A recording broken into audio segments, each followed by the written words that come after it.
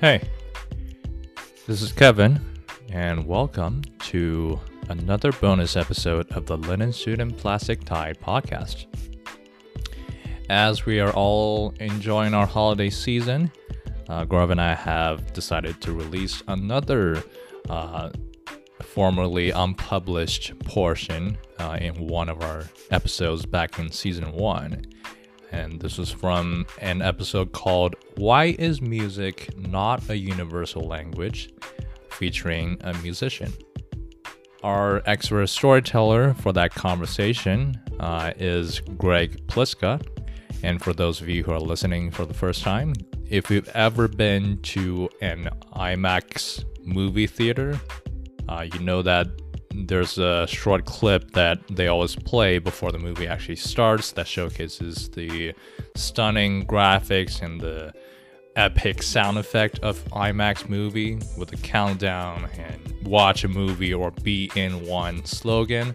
Greg is the musician who orchestrated the music for that clip. Pretty cool, we know. So in this part of the conversation, Greg shares with us a bit about the intricacies of creating music for movies and theater, which he does a lot at a professional level. How do you make sure that your music doesn't get into the way of your acting? And when do you want your music to take center stage of your movie or play? Those are all important storytelling choices that a musician needs to make. And also, we have Greg break down some of the musical jargons. What exactly is orchestration? What is composition? How do they serve storytelling, respectively? So without further ado, let's get into our bonus conversation with Greg.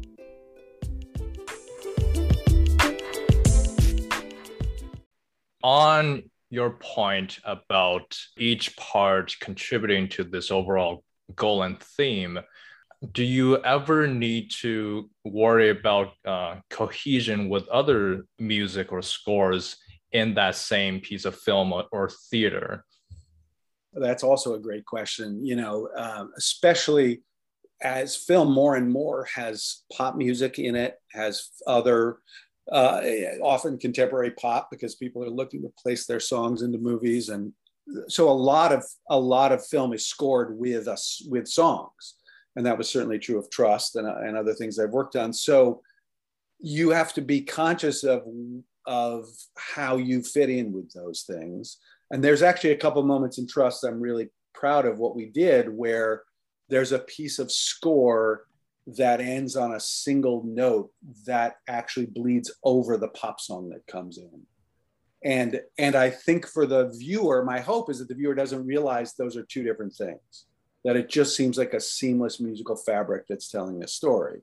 That was also true. We talked about Warhorse, the play, a little bit before we started recording, because I was the music director for that show.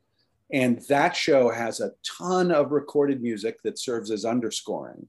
But it also has songs that the cast sing. They're folk songs. They're some of them are original, but they're all written in the style of English folk song. And so there are a lot of places in that score where there's this found music, there's this traditional folk song that is being overlapped or integrated with the score that the composer created. And yeah, the goal is always to make those things feel like they all belong together. Or if they don't belong together, that's there for a reason too. There's a jarring, suddenly the music is out of tune, the song comes in and it's clashing with the score that existed, and that's an intentional choice too. Yeah, and we were talking about Warhorse before we started. I grew up in Toronto, and I actually saw it while I was in Toronto. And what I love about that show is that how intricate it is, with the puppetry and the set design and the emotion, and it's a very intricate show. And the music plays such an important role there because of the horse. Because the horse isn't like walking around. If I remember correctly, isn't like walking around talking. It's not like an animated show. The horse's emotion is the bedrock. It's the soul of the show. And that's all through music. So can you tell us a little bit about that, about writing the emotion for the horse? Sure, sure. And for that show, I didn't actually write any of the music. Yeah. I was the music director, and I did some of the vocal arrangements and so on. Yeah, that show is magical because there are these horse puppets that people leave the show swearing were real horses and were really communicating. But of course, they're puppeted, and you see the puppeteers all the time. It's not like their puppeteers are trying to be hidden, right? So part of that is just the artistry of the puppeteers. It's a company called Handspring Puppets from South Africa that designed and crafted them, and they're extraordinary. And then, as you said, another part of it is the music, which underscores entire scenes the way a score does in a film, right? In a film, you can have music underneath entire scenes, entire bits of dialogue. Obviously, the Star Wars movies are a kind of extreme example of that, where John Williams' score is going throughout. It's harder to do that in a live play because the actors are not, fixed in time. A scene might take a few seconds longer or shorter, or things expand and contract with each performance. The composer did a really clever job of creating a series of musical cues that overlapped and kind of dovetailed. So if a particular scene was going long, there was enough music to stay underneath that scene. And then you could transition when you needed to, or if you needed to transition sooner, it would still feel seamless. And, there's this trick that we have to do when we're scoring something like that, which is to not say too much, right? Because the actors are saying things, the performance is telling us something, the visual is telling us something. And I think, sometimes we say if you come out of a movie and you didn't notice the music, that might mean the composer actually did a great job because the music was just a seamless part of the experience. That's not always the case, of course, but it's very easy for the music to become intrusive or jarring or to suddenly take away from what the story is. It's like that hologram thing. We're just one part of the whole piece of storytelling. And if you kind of have to figure out where you need to stay out of the way or where you don't need to say too much because the acting is doing it. That's great. And another, I guess, more general example that I can think of is a cartoon, actually, Tom and Jerry, which I grew up loving. He loves Tom and Jerry. Yep. But yeah, it's kind of like how you talked about, when the music and like this visual content is really good, you don't tend to notice it.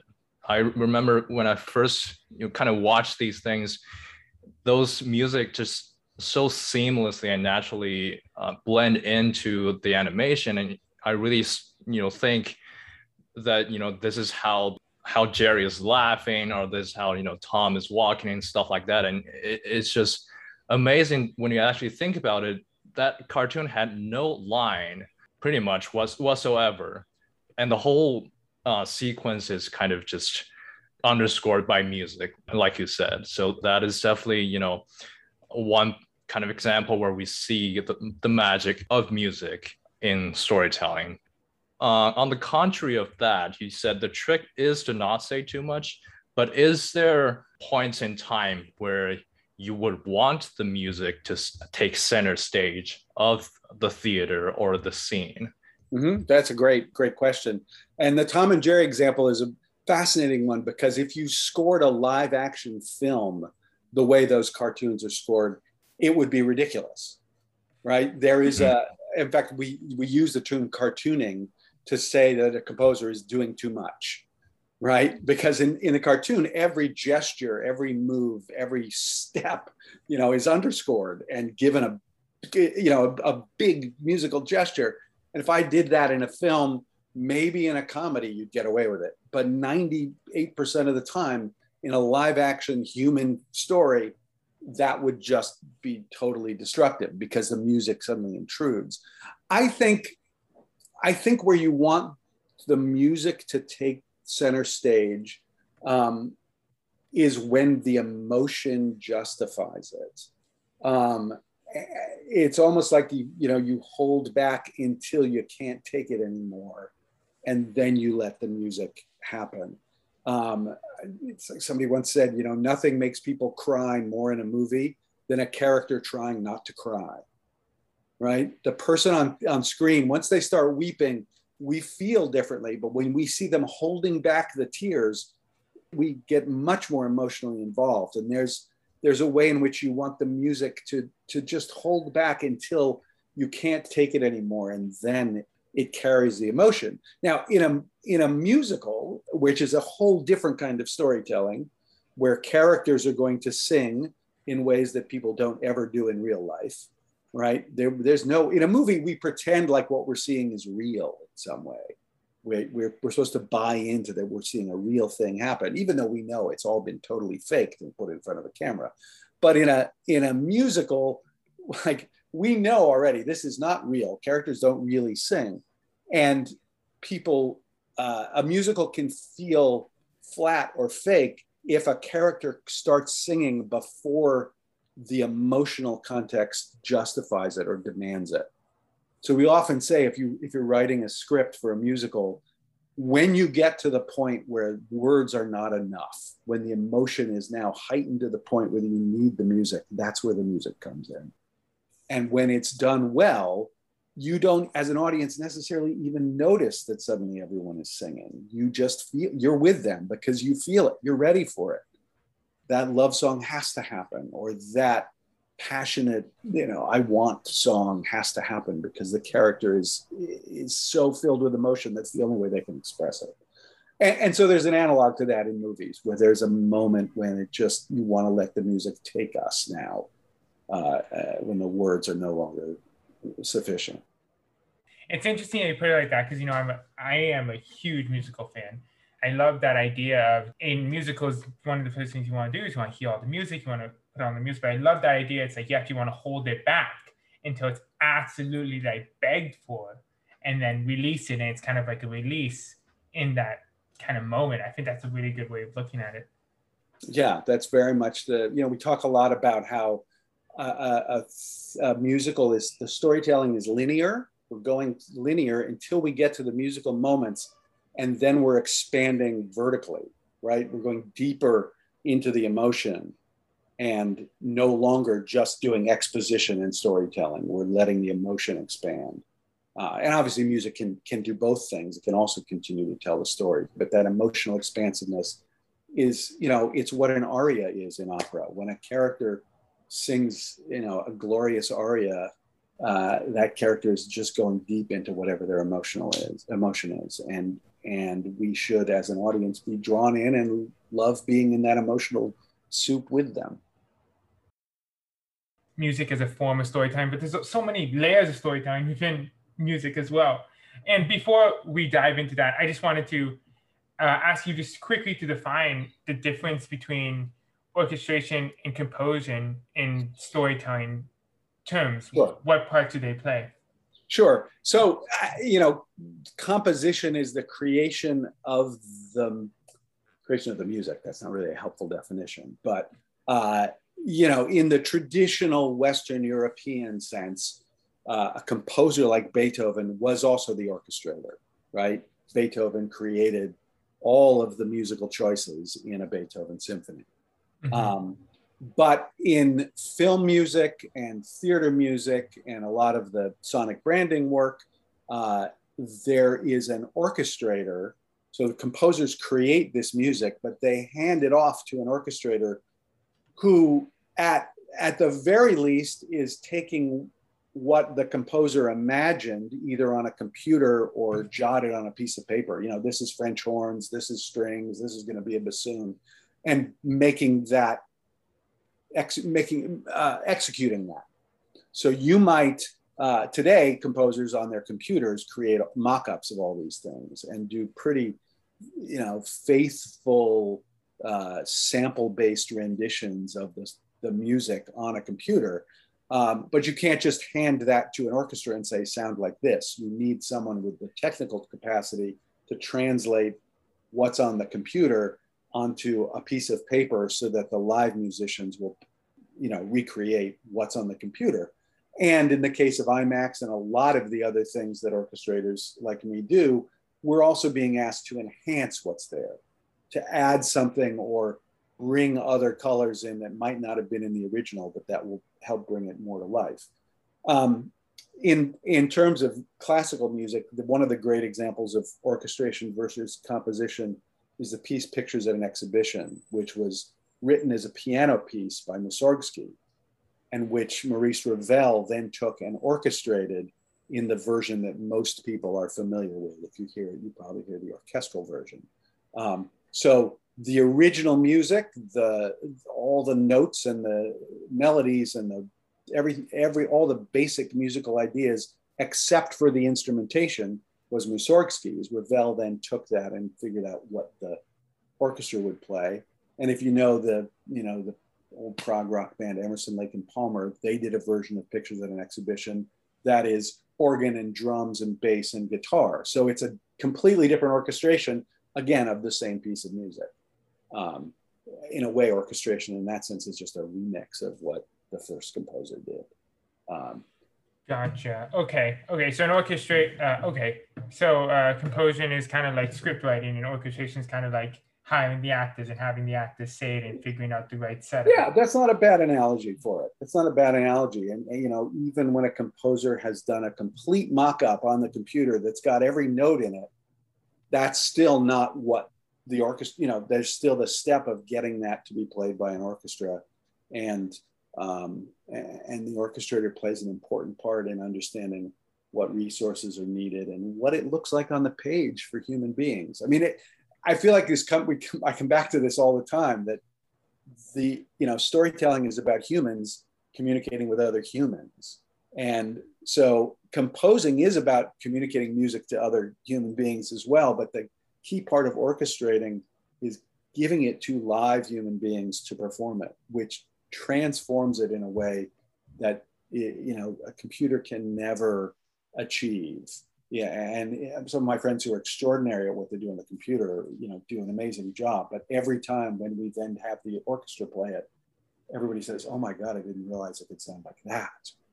Right? That people bring something to it that brings it to life. It's collaborative storytelling. It's something we talk about with so many different fields. Like we talked about it with comic book people. We talked about it with product managers.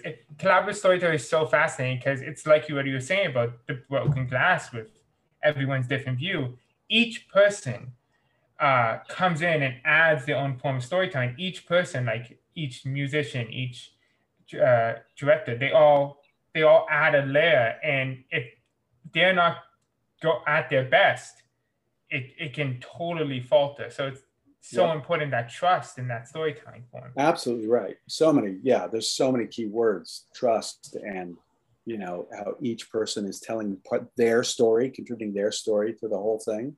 You have to invest in it in that kind of way for it to be for it to shine the way it does. That's one of the reasons why Warhorse was so extraordinary, is that the time and the space and the resources and the care was given so that everybody involved could contribute 110% of themselves to what they were doing.